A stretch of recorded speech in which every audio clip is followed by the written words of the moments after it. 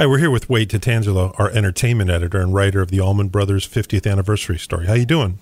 Doing well, thanks, Lee. What was key to telling the story? What was the key? Well, obviously, Allman Brothers have great ties to the area. Greg Allman lived here, lived on Amory Island, and now you got Dickie Betts, who, the key guy to songs like Rambo Man and all this other stuff, Elizabeth Reed, Jessica. He lives here, right in Osprey, right on Little Sarasota Bay. So I had to talk to him again, and that was key, to have him reflect on Allman Brothers. And then also what's interesting is the day after the 50th anniversary, the Allman Betts Band with his son Duane and Devon Allman, Greg's son, and Berry Duane Oakley, founding member Berry Oakley's son, who lives in Venice, they are launching their 50th anniversary, the first Allman Betts Band tour. So I had to talk to all three of them too.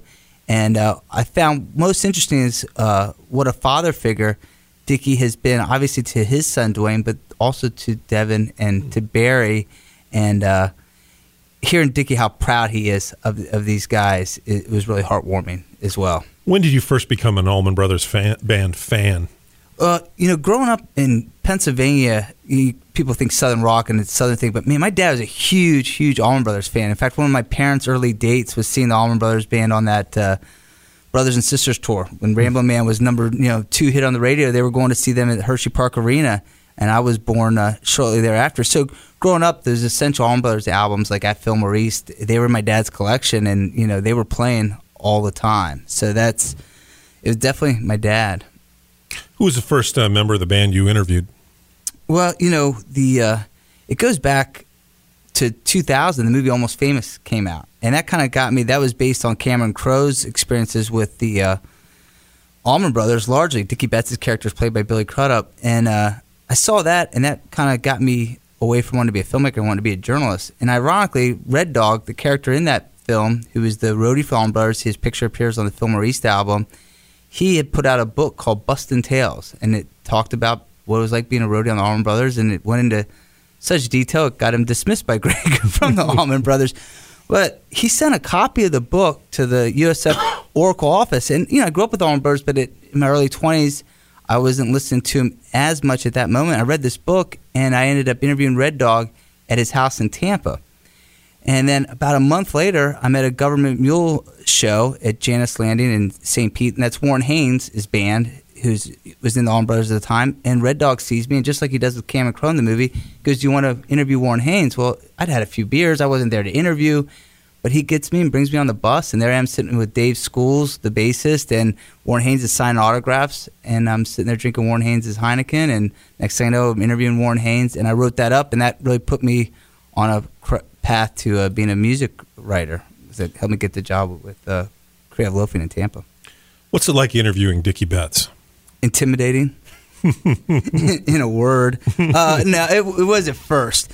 When I first interviewed him was actually as a sad event. I'd gotten to know Dan Toller pretty well. He was a guitarist with Dickie and then with the Allman Brothers, and it was at Dan Toller's funeral.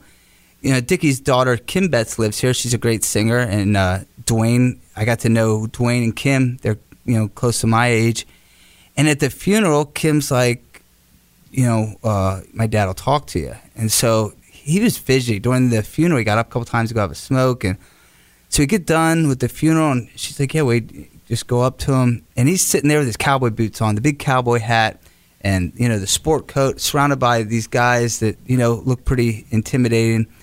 And I walk up, and he kind of Dickie has a stare. Like, he can look right through you and put the fear in you. He just kind of staring like, "Who are you?" And Kim reminded him again, and then we went off in the parking lot, and he ended up being really sweet. It was tough. The wind was blowing, but he'll be missed. I remember him saying that to me. He'll be missed, talking about Dan Toller, and that's the most important thing someone can say about you. Wow. And over the years, how I got, I think, a key moment was, I hung out with all his bandmates. I actually spent the night at Dickie's house one time. I don't think he knows this, on his compound, because I was hanging out with one of his bandmates, Frankie Lombardi, who lived with Dickie. And after a long night, spent the night there. So, sorry, thanks, Dickie. And the next morning, Frank's like, "You want to meet him?" I was like, "No." But we got to be at a show at Robert's. Dickie and I got talking, and I told him how much I liked this country song he did called Nancy that was for an album that never got released. And he started singing it a cappella to me. And we just kind of bonded, I think, there. And then I ended up talking to him over the phone, and then he had me to his house one afternoon for the whole afternoon. And there wasn't anything he wouldn't talk about, and he really was warm and super friendly, and that was a really special experience. And then after that, I got to, he invited me, he liked the story, and he invited me on his RV after the show. My wife and I got to talk to him, and I remember telling a story about Jimmy Carter. He helped Jimmy Carter get elected, and he's got a letter from him. And I'm telling the story, and Dickie kind of punches me, and he goes, "Shut up and let me tell it." And he's just funny like that. My wife got a kick out of that. And so he's just, he can be intimidating, but he can also be really, really a sweet guy. In fact, there's a picture of him when he was resting his arm on me, and he's just, he's the real deal, that's for sure. That comes across. Yeah. You grew up listening to the Allman Brothers, and now you've interviewed many of them, including Dickie, of course. What's been the most surreal thing for you? Well, a couple months ago, I got a call from David Spiro. He's Dickie's manager. He's managed all kinds of people, Joe Walsh Bad Company. And David called, and they asked me to write the liner notes for the upcoming Dickie Betts Band live DVD and CD that's coming out in June. So doing that was surreal, especially I grew up good friends with Damon Fowler. He's a guitarist, and Damon is in the Dickie Betts Band. So me and him grew up listening to Allman Brothers. You know, he was at my wedding, I was at his.